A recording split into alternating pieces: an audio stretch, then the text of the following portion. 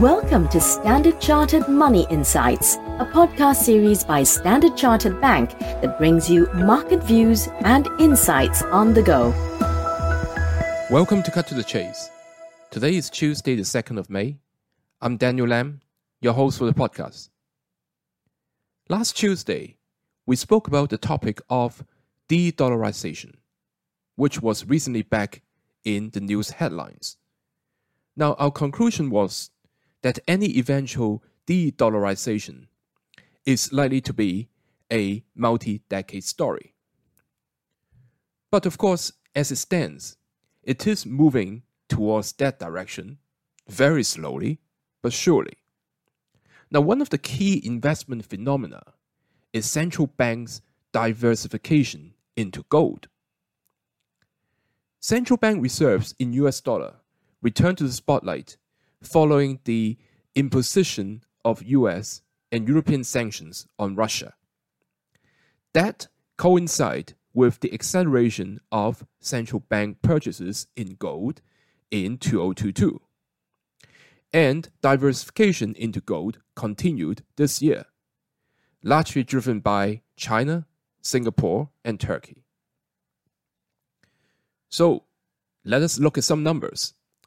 Globally, allocation of FX reserves into gold has been climbing from just under 10% in 2015 to 14% today.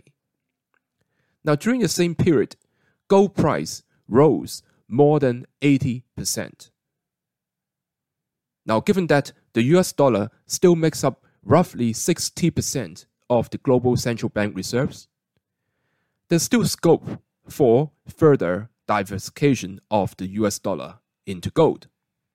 And hence, there's potential for gold prices to rise higher. In our latest Global Market Outlook monthly publication, which came out last Friday, we are staying overweight gold versus other major asset classes, viewing gold as a hedge against terrorist scenarios with a 12-month forecast of $2,100 per ounce. Gold has had a strong showing in April, breaking above the key $2,000 level and staying above that for most of the month before falling back below that level in late April. A weaker US dollar, continued central bank demand, and return of investor interest are key drivers behind gold's strength, which we're expecting to sustain. Furthermore, a likely end to the Fed rate hiking cycle in the first half of this year, followed by rate cuts in the second half of the year, could lead gold prices to test 2020's all-time high.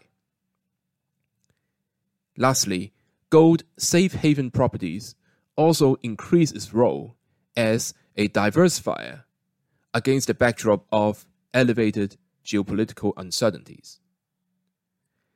That is all from me for today. As always, if you enjoy this podcast, please don't forget to rate and like it.